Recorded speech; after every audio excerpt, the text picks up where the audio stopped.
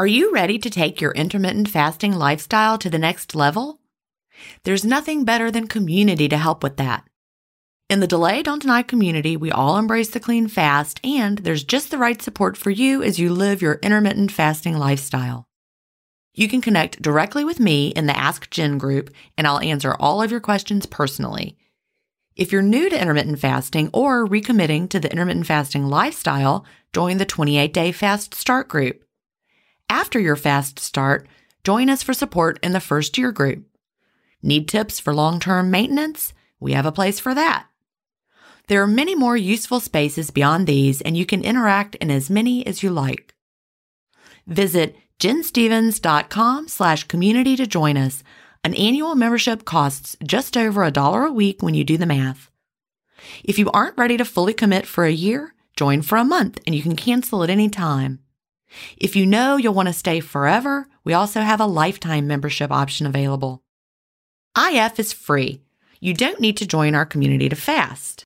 But if you're looking for support from a community of like-minded intermittent fasters, we're here for you at jenstevens.com/community. That's jenstevens.com/community.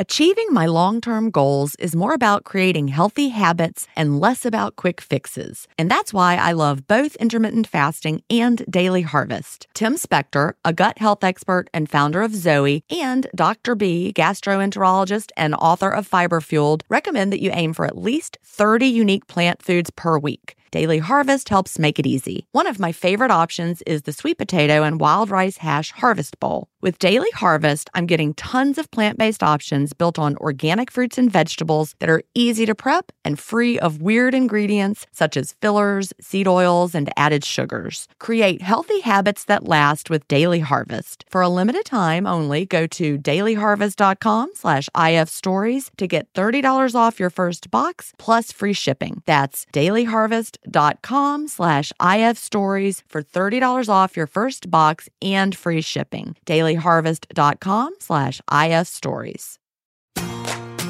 Welcome to Intermittent Fasting Stories. I'm your host, Jen Stevens, author of Delay Don't Deny, Living an Intermittent Fasting Lifestyle. I lost over 80 pounds thanks to intermittent fasting after learning how to delay my eating rather than deny myself the delicious foods I want to eat. Now, who's ready to hear an inspirational intermittent fasting story? That's why we're here, so let's get excited to talk to today's guest.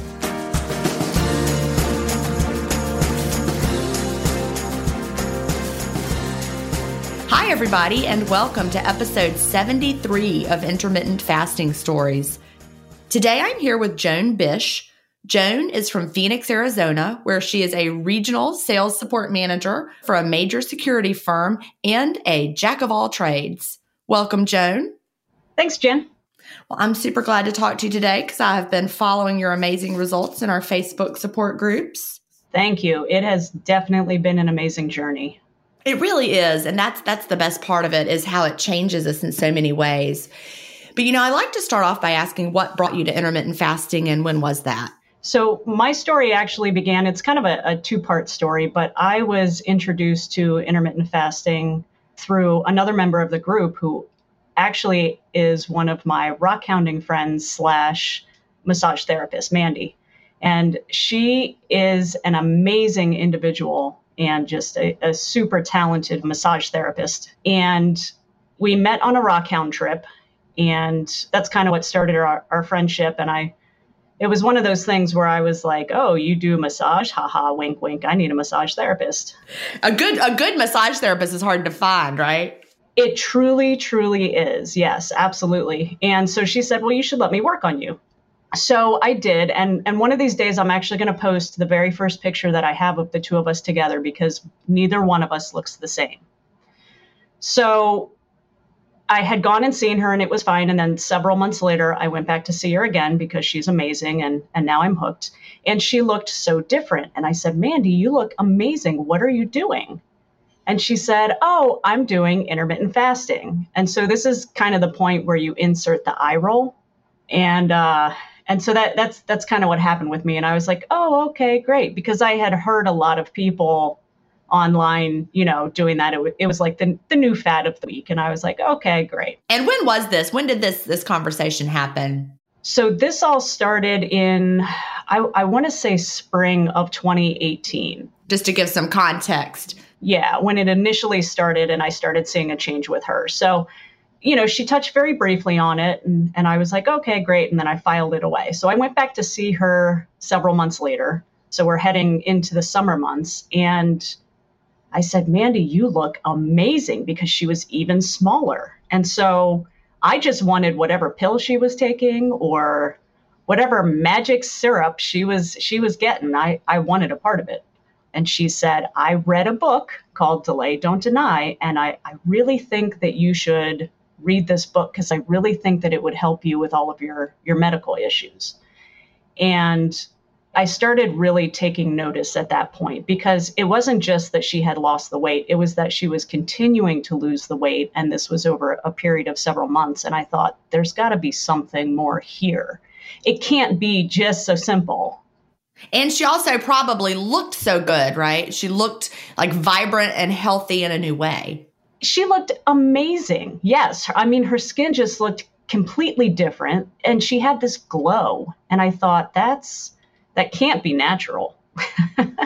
I think back to when I lost weight back in the 90s following the low fat approach, and I was eating just like junk food, low fat junk food. And I looked terrible. Like I was the skinniest I've ever been. And I looked just emaciated and gaunt and terrible. And so that's the difference. We see people who do intermittent fasting and they don't look worse and gaunt and terrible. They look more vibrant and healthier and younger. And that's what we're like, hey, I want what she's having. Kind of like, what was that movie When Harry Met Sally? And the person, do you remember that movie? And the person in the coffee shop said, I'll have what she's having.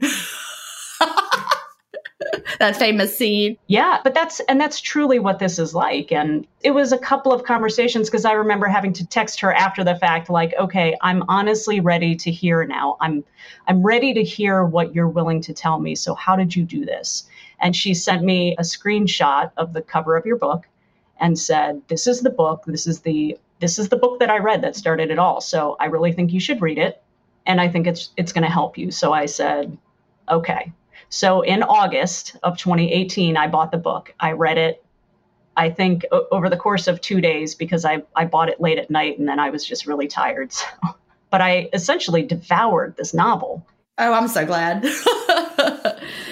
Yeah. And it was so amazing, because I love how you open it up saying that this book is written in a very casual way, and it's going to feel like a conversation between you and I. And that is 100% exactly what it was. And it makes a difference in the ability to retain the information, because it's not just words that you read, it's a conversation that you have. And that makes it different.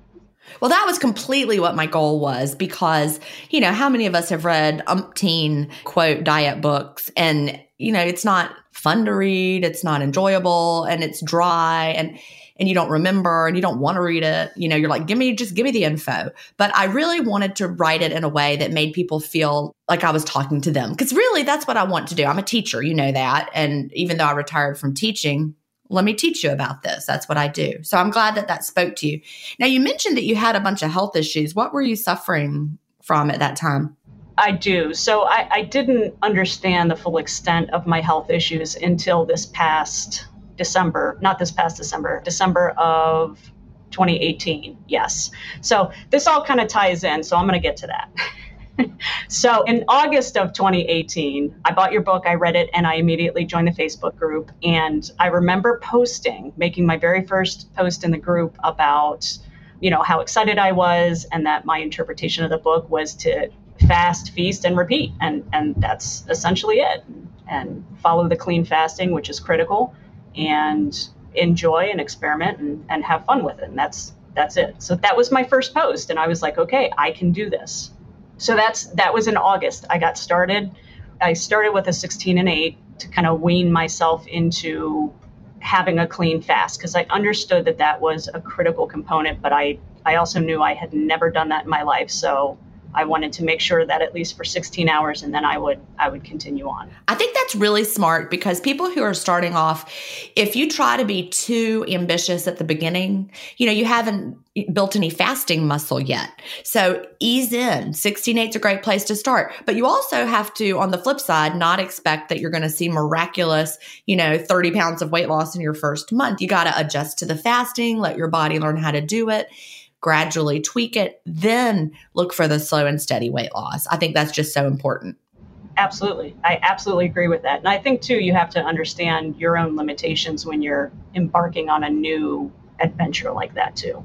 So I kind of know a little bit about myself, having, like you, gone through the various different diets for eons and things that worked and things that didn't work. So the change with the coffee was a big one. That was a big one. And because I'm the kind of person where I really enjoy a splash of coffee with my creamer. Funny story. If I'm going to drink anything but black coffee, it's still, I could drink a really high quality hot coffee milkshake now. I mean, it has to be really high quality, but it needs to be super creamy and super sweet or completely black. The people who put like one little tiny bit of cream, I'm like, well, I don't even get that. So I understand. International Delight came out 2 years ago with a white chocolate raspberry creamer for Christmas, and it was my downfall. I swear I could drink that by itself. It's the most amazing, wonderful creamer. And this year they didn't have it, which is probably good for me, but I could not find it. It has to taste like coffee ice cream. So it either needs to be completely coffee ice cream, but hot, or completely black now. But you're right. It is a big change when we're used to having it sweet and creamy. It is. And I have to have coffee every day. That was step one in being successful in all of this, was that I had to get the coffee situation under control. So that's why I started with the 16, and I started with, weaning myself into being able to drink the black coffee. And I managed to do that. And then tragedy struck. That was in August. I started having weight loss. I was getting into the groove. I was really excited. I posted my first side-by-side picture, and not the best on either accounts, but it was progress, and I was happy and excited about it. And I believe that was in September. So only about a month had passed, but I was already seeing real results. And then it was either September or October, I was making French toast one morning, and that was going to be my first meal of a 2-meal day. And I leaned over just slightly to check the frying pan, and I herniated a disc in my back. Oh, no. And I'm talking the full and complete blowout of the disc. So what does that mean, herniated a disc? Is it get out of position? Is that what it is? A herniation is where a part of the disc material actually breaks free and then impinges on the spinal cord and the nerves. So it's different from a bulging disc where the material itself is still contained, but is pressing. In my case, the disc actually tore, and the material itself kind of spread out and then just started crushing things. So it was not good. We didn't realize the extent of how bad it really was until quite a ways later. But it was an immediate trip to urgent care, which started me on what's considered my trifecta of a steroid, an anti-inflammatory, and a muscle relaxer. And if you know anything about steroids, it's one of those medicines that you really don't take on an empty stomach. So that pretty much ended my little fasting routine at that point in time. I was hoping it would be a quick fix. So what did you do? What did you do for a while after that? I medicated. Yeah, you had to. I bet there was a lot of pain, difficult moving around. There was an enormous amount of pain. There was immediate nerve issues in my leg. I started having issues with numbness. I started a round of physical therapy, and it was my physical therapist that actually kicked off this medical journey that I was about to go on. So my physical therapist started working on me and realized that I had some symptoms and some issues that she had noticed with a different group of people. And it's called Ehlers-Danlos syndrome. And Ehlers-Danlos syndrome it's a group of connective tissue disorders that is sometimes inherited and is sometimes spontaneously generated within an individual.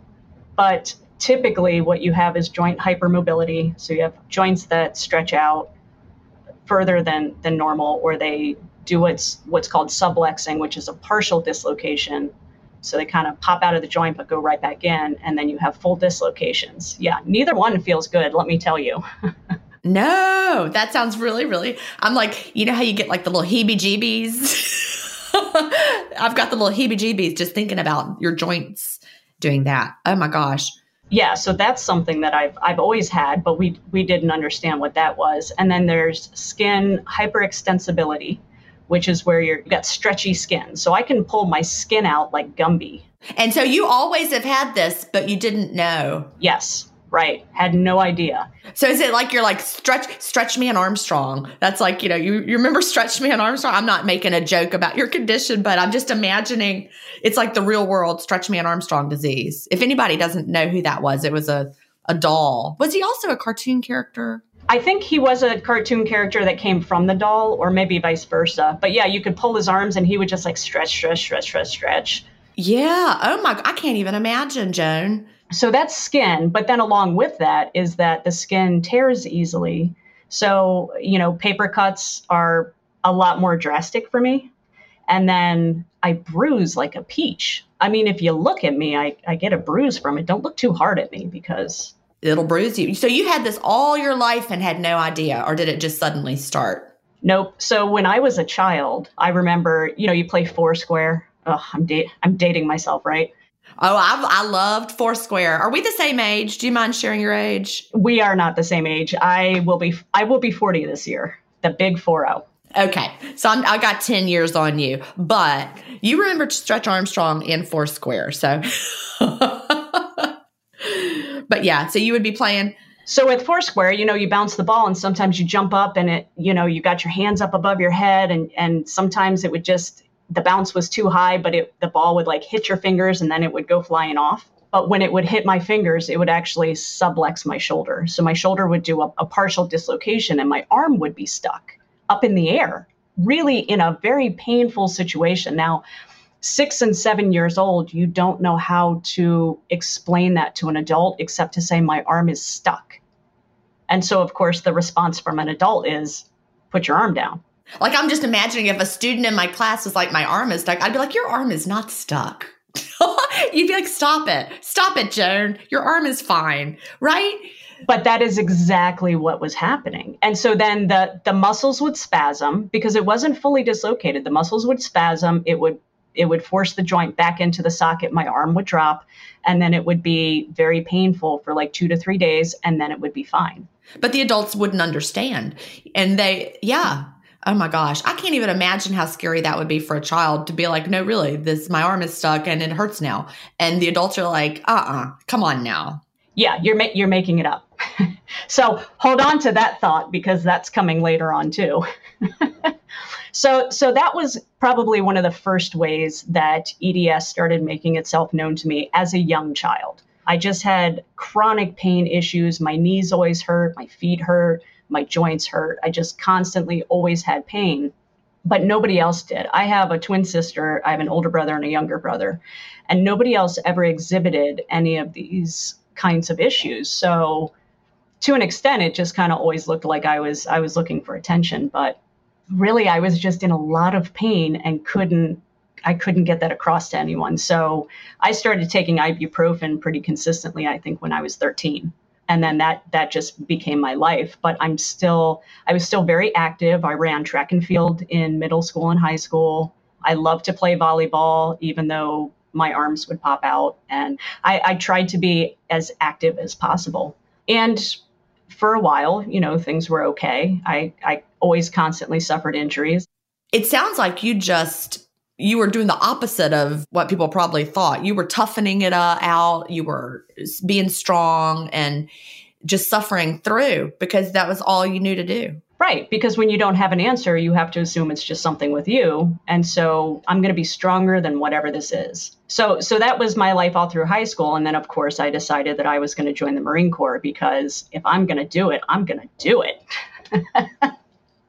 So I went into the Marine Corps, and then, EDS reared its ugly head again. I ended up breaking my hip and breaking my foot.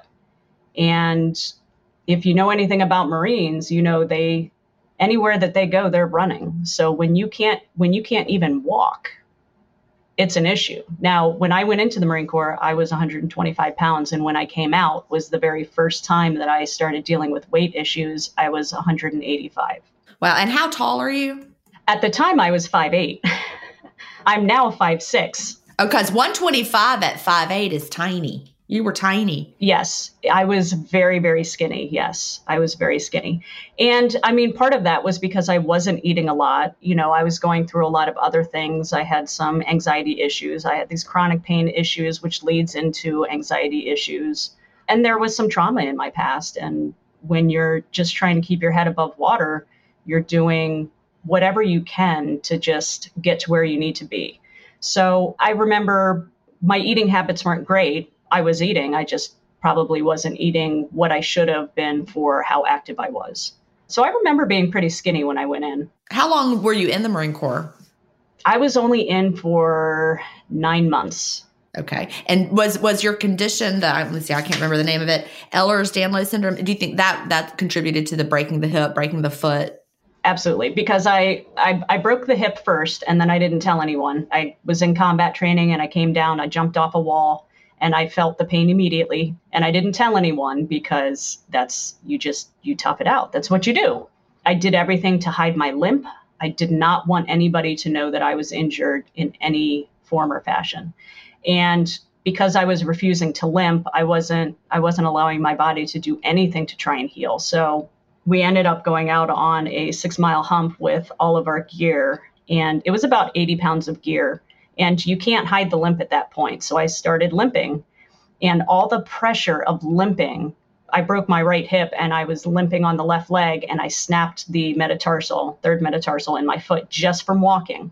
So I had injuries on both sides. I ended up being on bed rest, and they were pumping me full of highly fat saturated meals 3 times a day, even though I wasn't moving at all. So that really kicked off my weight issues in the very beginning initial part.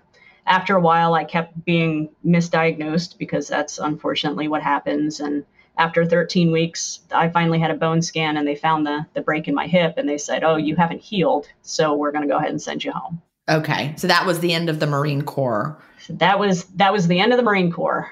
But I always wanted to be in law enforcement. I always wanted to do something helping people because that was just my calling. So I came home, I healed, I walked with a cane for a little bit, and then I got myself better.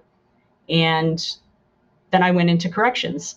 So I became a correctional officer with the local sheriff's department and had a great time. I loved it. I never had a problem with an inmate.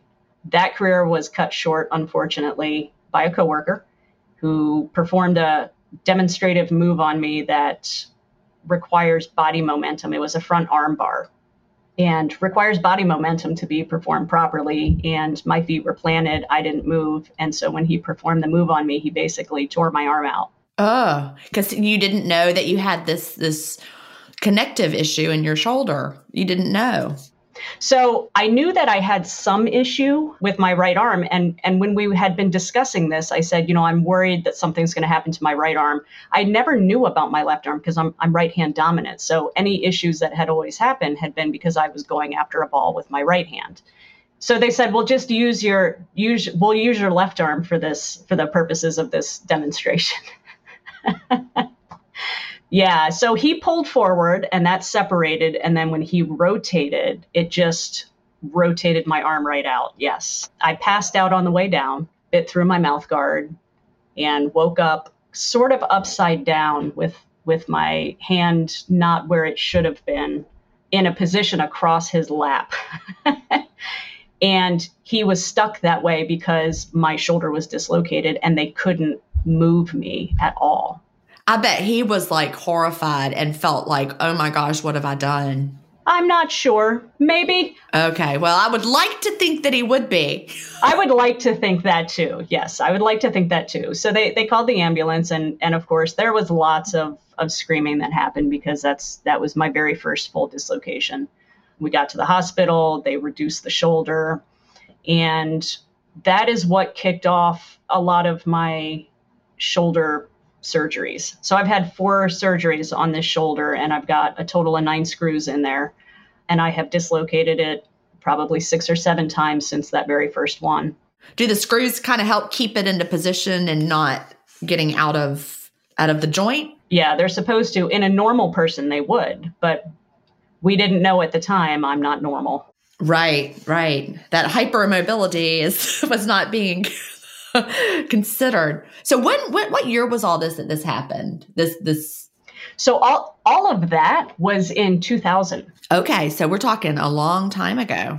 Yes. So we're talking a long time ago that all of this started really kicking off. And so that ended my law enforcement career. It was the second surgery that I had. I realized that it was too much of a risk, and I couldn't function in that environment. So I moved on and I went into retail. Okay. And I know that was probably heartbreaking because you wanted to be a Marine, you wanted to be in law enforcement. This is how you wanted to give back. And I know it's so sad that you weren't able to do that. Absolutely. Well, and so you find other ways of doing it. When I went into retail, I went into management, and part of management was loss prevention. And so I always still found a way to do what I wanted to do. And it was entertaining. But through all of this, I was constantly plagued with injuries and pain, and my back started going out. I started having disc issues. My joints are terrible. My hands started flaring up. And at one point, I went and saw a rheumatologist who diagnosed me with rheumatoid arthritis. And was that a misdiagnosis, or is it true? The thing with EDS is that sometimes it is masked as other symptoms and other things. So I had an inflammatory response in my body happening when they did the blood work for the RA. And because of that inflammatory response, my blood work came back showing that I had a positive result for the R factor, which is a good indicator of RA. And in addition to that, my clinical appointment, my joints were swollen and red and painful. So by all accounts, it looked like I had RA. And at the time, I was so excited because, finally, I have an answer. I have something that's amazing, right? So they started putting me on medication. I'm not just crazy. I've got something, right? So they put me on medication, and then that started anti-inflammatory things, way bigger things. Yeah. More like Cymbalta. For me personally, I did not do well on Cymbalta. It does work very well for some people. It just unfortunately gave me what's called brain shivers. And it sounds exactly like what it sounds like. It feels like a mini earthquake that happens behind your eyes, like your brain is actually shivering. See, my husband is very sensitive to medications and has a hard time. Things will make his ears ring or will make, so I understand. It's hard to find a medication if you're really sensitive to them. The side effects are just miserable, worse than the thing that you're trying to fix. Yep. And so through all of this, I mean, that was one medication, but when you deal with chronic constant pain, and we're talking, in the early 2000s all the way through. So over the course of the last 15, 20 years, 20 years ago, a doctor's course of action was to throw a pill at it. And I remember one doctor actually telling me, we have a pill for that. Those were his exact words. We have a pill for that. Well, yeah, that's, here's your pill. That's easier. And I'm not knocking doctors at all, not at all. But, you want to just easily be able to solve the problem. Yes. And so, through all of this, you have this young person who, by all accounts, is active and wants to be active, but has these strange pain symptoms and no medical reason behind why this person should be having that. So either you have a drug seeker or you have a hypochondriac, right? Because there's nothing either way, except that there's this subset of the population that has this issue called Ehlers-Danlos syndrome. How prevalent is it? Like, I'm wondering, could someone be listening right now and say, oh my gosh, that sounds like me, and just had no idea? How prevalent? What are the estimates? Do you know? Absolutely. So right now, the estimates are 1 in 2,500 to 1 in 5,000 people have some form of Ehlers-Danlos syndrome. But they actually believe that that number is far more, that it's lower, that it's a much more common syndrome than what they realize, because there are 13 subcategories of EDS. One of the most common ones and the most difficult to diagnose is the hypermobility, because in the other 12, we all face stress in our daily lives. What if the answer to a better stress response is in one key nutrient? I'm talking about magnesium, and specifically Magnesium Breakthrough by Bioptimizers. This one-of-a-kind product is designed to reverse low levels of magnesium, which could have a positive effect on our stress response. But don't take my word for it. Here's a quote from a 2020 issue of the scientific journal Nutrients. Results suggest that stress could increase magnesium loss, causing a deficiency, and in turn, magnesium deficiency could enhance the body's susceptibility to stress, resulting in a magnesium and stress vicious circle. I only recommend Magnesium Breakthrough by Bioptimizers. It's the only organic full-spectrum magnesium supplement that includes 7 unique forms of magnesium for stress resilience and better sleep. Simply go to bioptimizers.com/ifstories, promo code IFStories10 to get your Magnesium Breakthrough and find out this month's gift with purchase. That's bioptimizers.com/IFstories, promo code IFStories10. If you've been listening to my podcast for a while, you know what a fan I am of Dr. Tim Spector and the work he's doing with Zoe. I was first introduced to his work in 2015, and I've been following his research ever since. What I love most about the Zoe Science and Nutrition podcast is that they have weekly interviews with world-leading experts who explain how their latest research can benefit your health. Recently, I was thrilled to finally meet him face-to-face as we recorded an episode for the Zoe Science and Nutrition podcast, and this episode aired on April 11th. We had a chance to talk about the world's biggest intermittent fasting study, and I had the opportunity to explain the clean fast to Jonathan, which may explain why he didn't enjoy his prior experiences with fasting. Search for Zoe Science and Nutrition on your podcast player or on YouTube to hear the latest episode, and don't forget to look for the April 11th episode to hear me, Tim, and Jonathan talk about the world's biggest intermittent fasting study. Subsets, there is a genetic marker. So you could go have genetic testing done and they can see the abnormality in the gene and say, oh, it's this gene. And so now you've got cardiovascular EDS. And of course, that's actually one of the more dangerous ones. And I think it's just vascular EDS, aneurysms and blood clotting and things like that, that oftentimes are missed. And there's a very small margin of error for a younger person dying of that. It's harder to catch.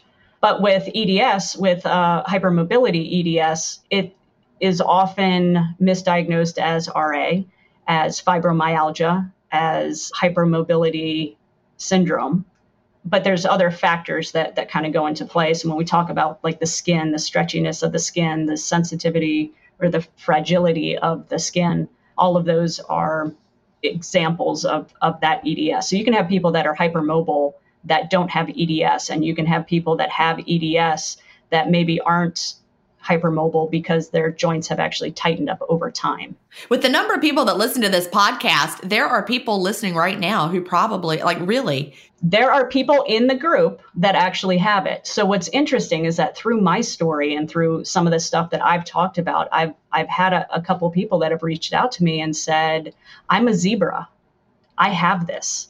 And to me, that is the most amazing thing, because I didn't find out I had it until I didn't find out that this is what the issue was until December of 2018. And I was diagnosed through a geneticist at the Mayo Clinic.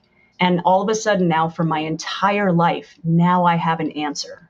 I'm just thrilled to hear that, though, because I can only imagine how alone that you felt and how scary it all was, and thinking, am I just, a hypochondriac? Am I just, what's wrong with me? Well, and you become the butt of the joke. You become, oh, Joan's hurt again. Joan can't go out and do things. Joan needs a bubble, put Joan in her bubble, get her some bubble wrap.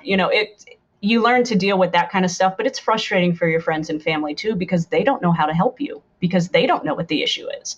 And you're really like 1,000 times tougher than any of them, and they don't even realize it, because you're...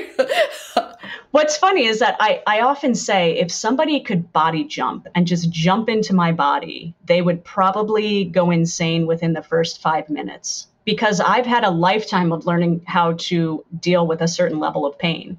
And so there's no cure for EDS. You can manage the symptoms, but it's never going to be any better than exactly what it is. Okay, so knowing that history, that's all happening in the background, and being a very active person like I was, when I started having these weight issues initially, I would go to the gym and I would work out and I would constantly get hurt. And so I'd lose weight and then I'd gain the weight right back, because part of the coping mechanism of dealing with being constantly chronically in pain is that you turn to food at some point, food and alcohol. Oh, I can imagine. Sweets. Oh, yeah. I can absolutely imagine. I would probably up the wine. That's what I would do. I mean, not saying that you should do that, but I could just imagine. In my early 20s, I self-medicated, absolutely. And I self-medicated to the best of my abilities. And anything that I do hardcore.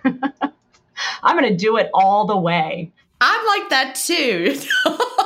Yeah. I'm not just going to eat 3 pieces of candy. I'm going to eat the entire bag because I can. So that's kind of how I dealt with things. And then I'd go through, January would roll around and now I'm ready to work out and get better and get stronger. And I can do this and I want to do this.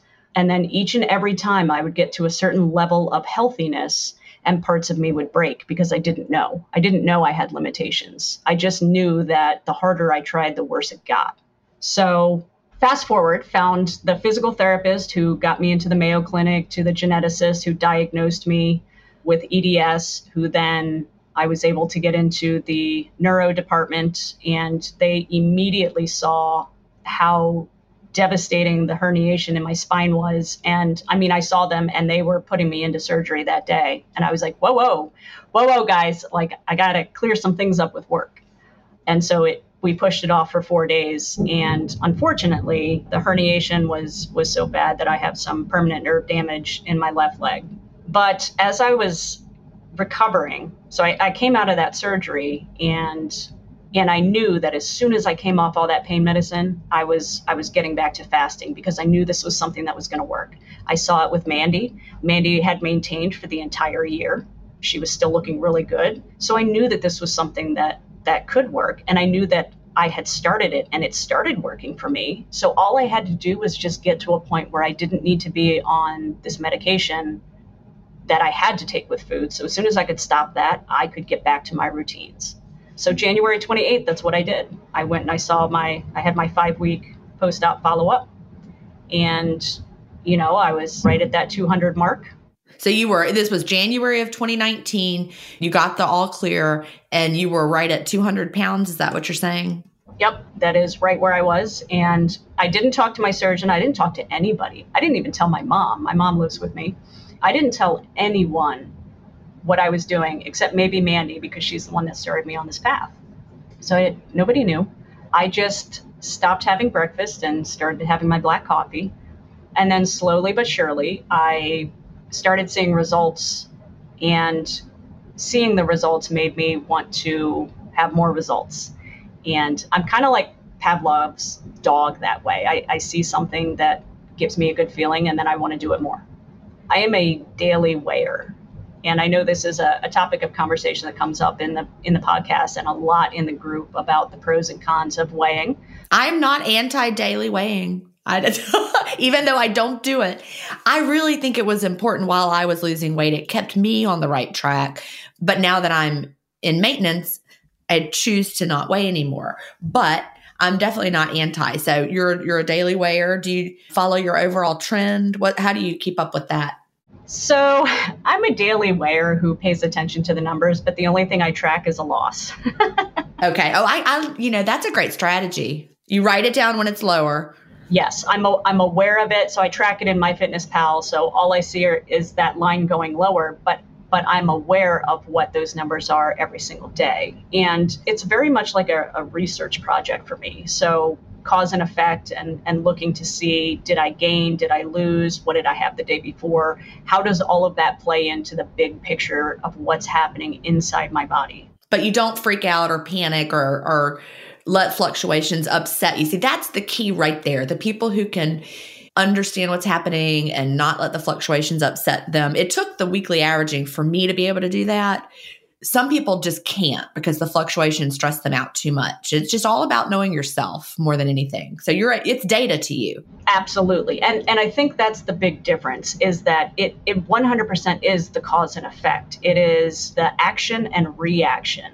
And so I'm not using that number to beat myself up and say, you did something wrong. I'm using that number to see how that bag of candy that I just consumed has that negative consequence, or how that wonderful, spinach pesto chicken meal that I just had has that positive effect that I'm looking for. So it's never you did something wrong when I'm looking at the scale. It's always cause and effect. Or, oh my gosh, I've ruined everything. There's no, it's a day. It's just a day. It's just a sample in time. It's absolutely. And it's not even a day. It's a meal.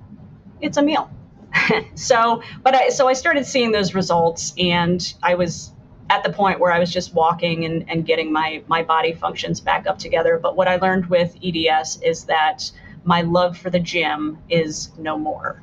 I just cannot go to the gym and work out. I need a full body program that is more isometric and less outside weight. So the easiest way to describe to people with, who are suffering from EDS, to describe to normal people what that's like, is that my muscles are too tight and my ligaments are too loose. And so my body itself is constantly at war with itself. So in addition to having constant pain, it is exhausting to be me. Does the muscle tightness stem from the compensating for the loose ligaments? Is that what happens? You develop that? Yeah. Your muscles are always fighting against that looseness. And so they develop this. That makes sense.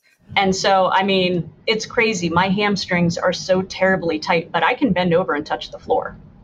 And that's one of the things that you can do with EDS, is that part of that's that hypermobility. So I can't straighten my legs. Like you might be a beautiful ballerina, like, someone who's a ballerina and can get their leg up really high. I'm thinking back to because they've got that joint that'll do it. Yep. And that's that hip flexion. So, it's just, everything kind of led me to this one moment that basically was January 28th. And from that point forward, I knew what I needed to do. I knew about the black coffee. I knew about controlling my food symptoms. And I think that's a big part of it too, is that when you embark on a journey like this, you have to understand what your triggers are. You have to understand what your hangups are and why you do the things that you do. It's not so much enough to recognize that you're doing them, but the why behind it. Because fixing that why is what prevents you from continuing to exhibit that behavior. Yeah, that's good. That's really good stuff right there. Yeah, I'm a huge fan. One of my biggest coping mechanisms was laying in bed, and I know I've posted about this, laying in bed, eating spoonfuls of peanut butter and any kind of chips and crackers. So I had that salty and the sweet thing going on. Yeah, me too. I love that. Yeah, chips and crackers and cheese and crackers and yeah.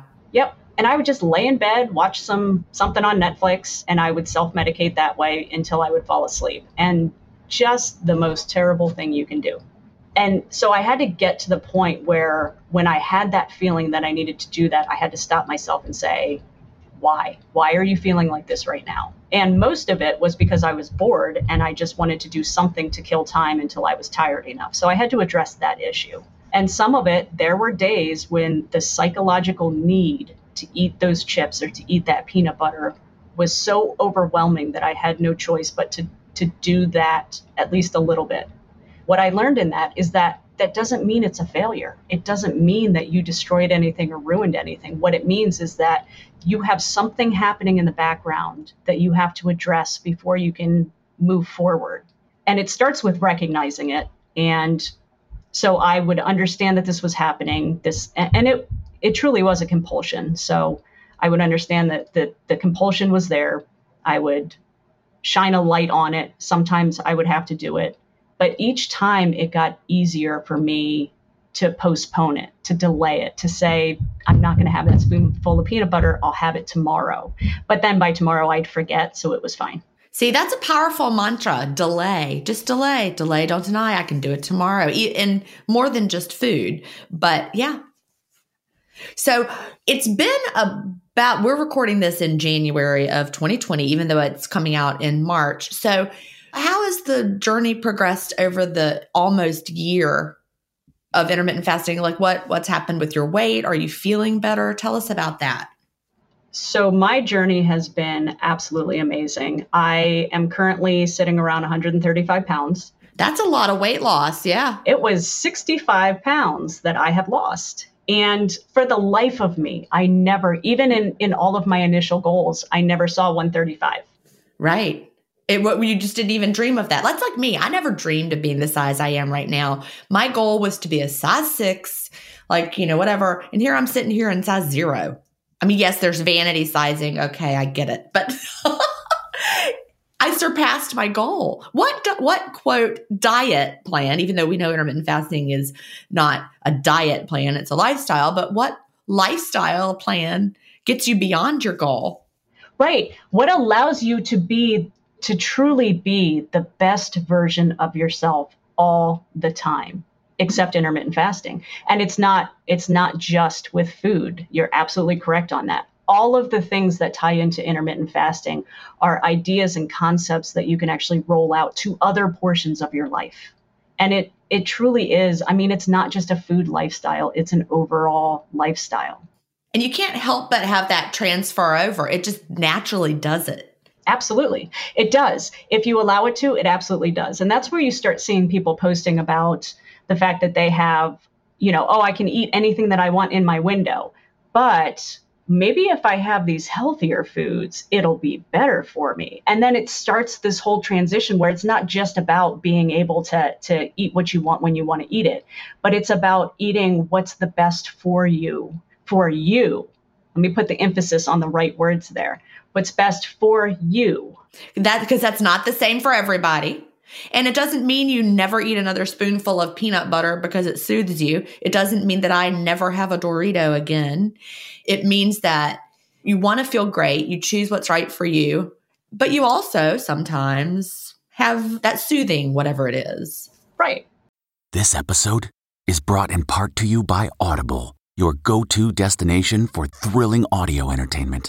Whether you're looking for a hair-raising experience to enjoy while you're on the move or eager to dive into sinister and shocking tales, Audible has an exclusive collection of thrillers from best-selling authors that will keep you on the edge of your seat. Like James Patterson's first audio-only thriller, The Coldest Case. Experience stories like never before, where every chilling detail is brought to life by captivating sound design. Plus, as an Audible member, choose one title a month to make yours forever. And now, new members can try Audible free for 30 days. Just visit audible.com/WonderyPod or text WonderyPod to 500-500. That's audible.com/WonderyPod or text WonderyPod to 500-500. T-Mobile has invested billions to light up America's largest 5G network, from big cities to small towns, including right here in yours. And great coverage is just the beginning. Right now, families and small businesses can save up to 20% versus AT&T and Verizon when they switch. Visit your local T-Mobile store today.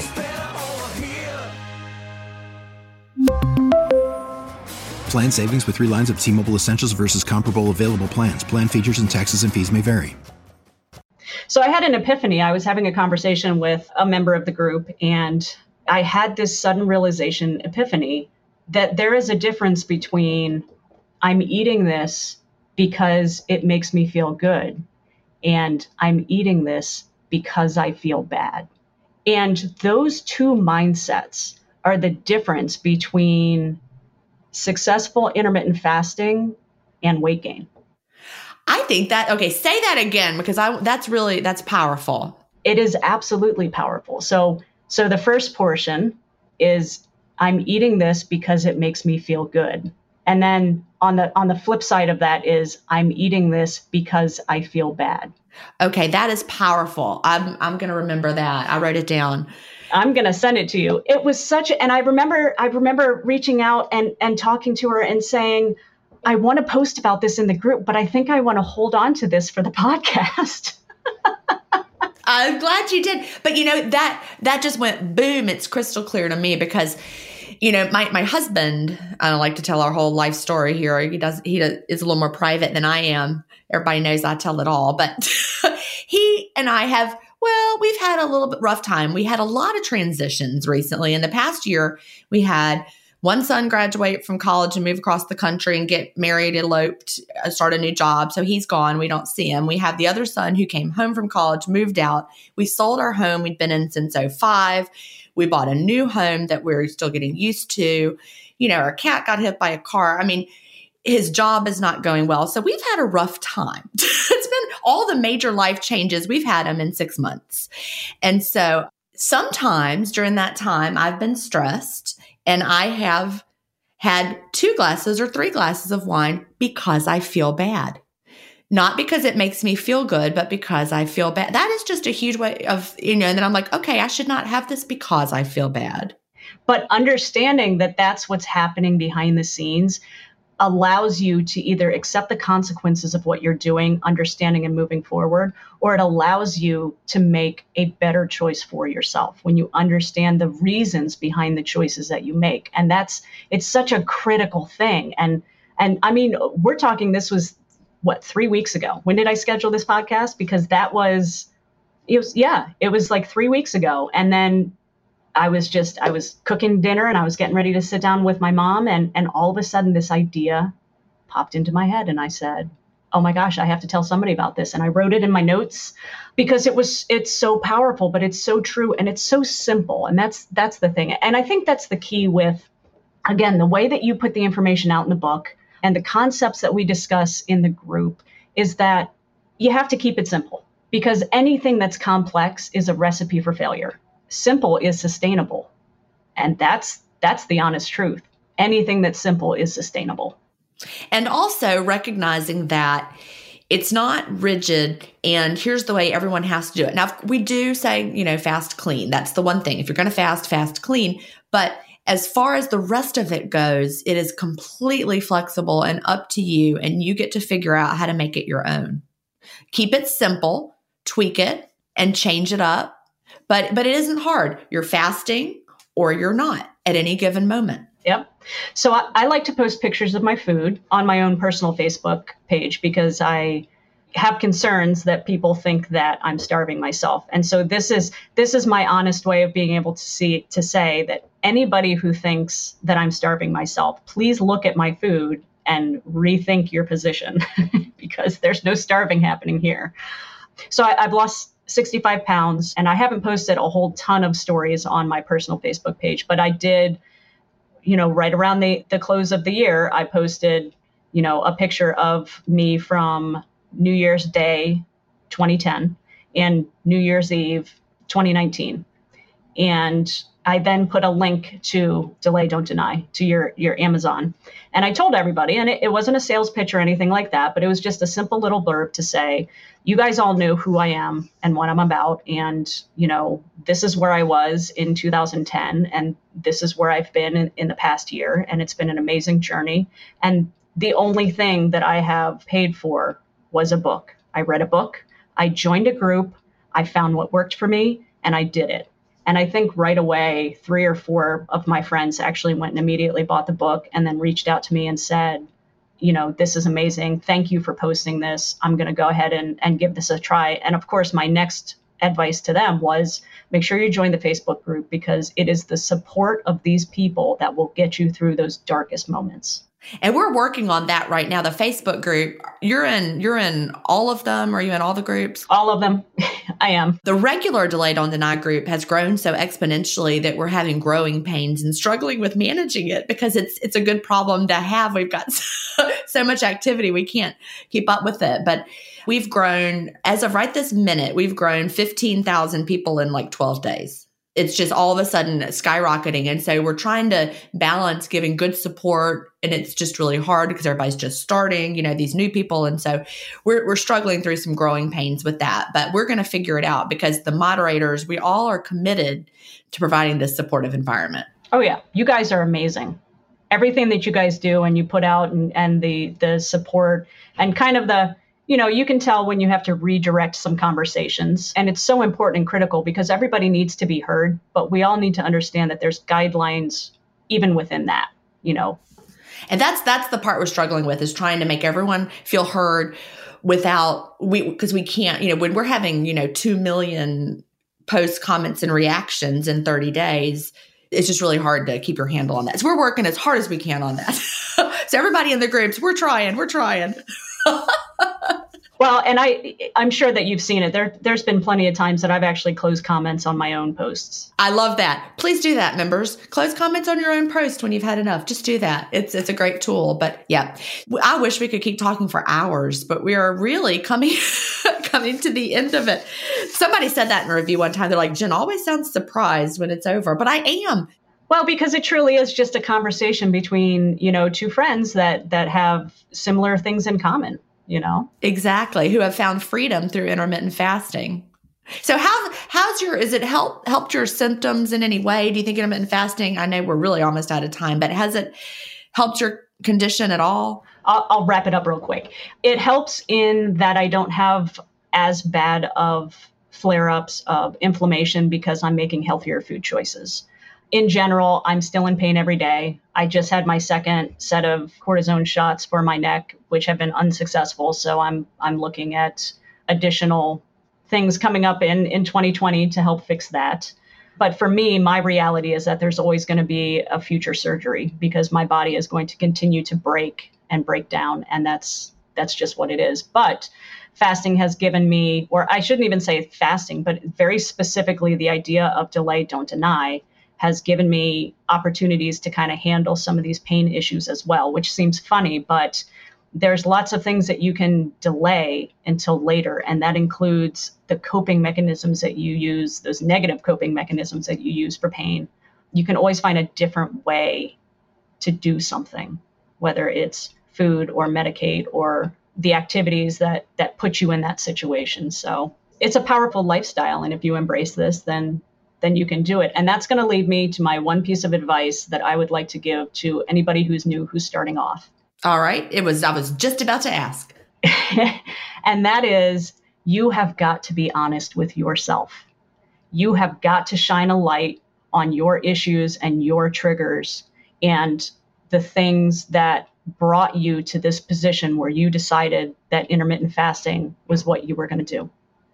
And then the second piece of advice, and Jen, I sent you something that you'll receive, and it's got this advice on it, is that there is always going to be a million excuses, but what you really need is one reason. That reason needs to be strong enough to hold up to any excuse that's going to come your way. You have to find that reason. But that reason, that's what's going to get you through. It can't just be because I want to feel better. You have to get to the why. So be honest with yourself, hold yourself accountable, call yourself on your own BS, because we all have it. Yeah, we do. Even I have it. Sometimes people think I have it all together. Look, I don't have it all together. And being able to say, you know what? I was drinking too much wine in December. It was the festive holidays. I was responding to the stress. So I'm cutting back right now. And that's my issue, my trigger, being honest with myself there. Yeah. You may have to delay more than 1 hour. You may have to delay more than a day. You may have to delay certain things for weeks or months. Sugar and alcohol were things that I had to do. But you know what? Just because you delay it for a longer period of time doesn't mean that it's forever. So experiment, change it up, find what works for you, find what doesn't work for you, because that is so important. And then be honest and have fun, because this works if you let it work. So just let it work. Well, Joan, I have so loved talking to you today. And I bet you are going to reach some people who are going to get some answers that they didn't even know they were looking for. I hope so. Guys, reach out to me. I have a whole lot of information on a lot of different things. So if you have questions, I always answer my messages. Just send me a ping. You're not alone. Thank you so much. This has been a great episode, and I will see you around the groups. Thanks, Jen. Do you have an intermittent fasting story to tell? Email me at jen@intermittentfastingstories.com, and I'll add you to the lineup. That's GIN@intermittentfastingstories.com. The world wants to hear your story. That's it for today. Remember, I may have a doctorate, but I'm not a medical doctor. So don't use anything you hear on this podcast as a substitute for medical advice. Please always check with your doctor or healthcare provider if you have medical questions. I'll talk to you next week, Fasting Family, where we will hear another inspiring story. Have a great week and fast on.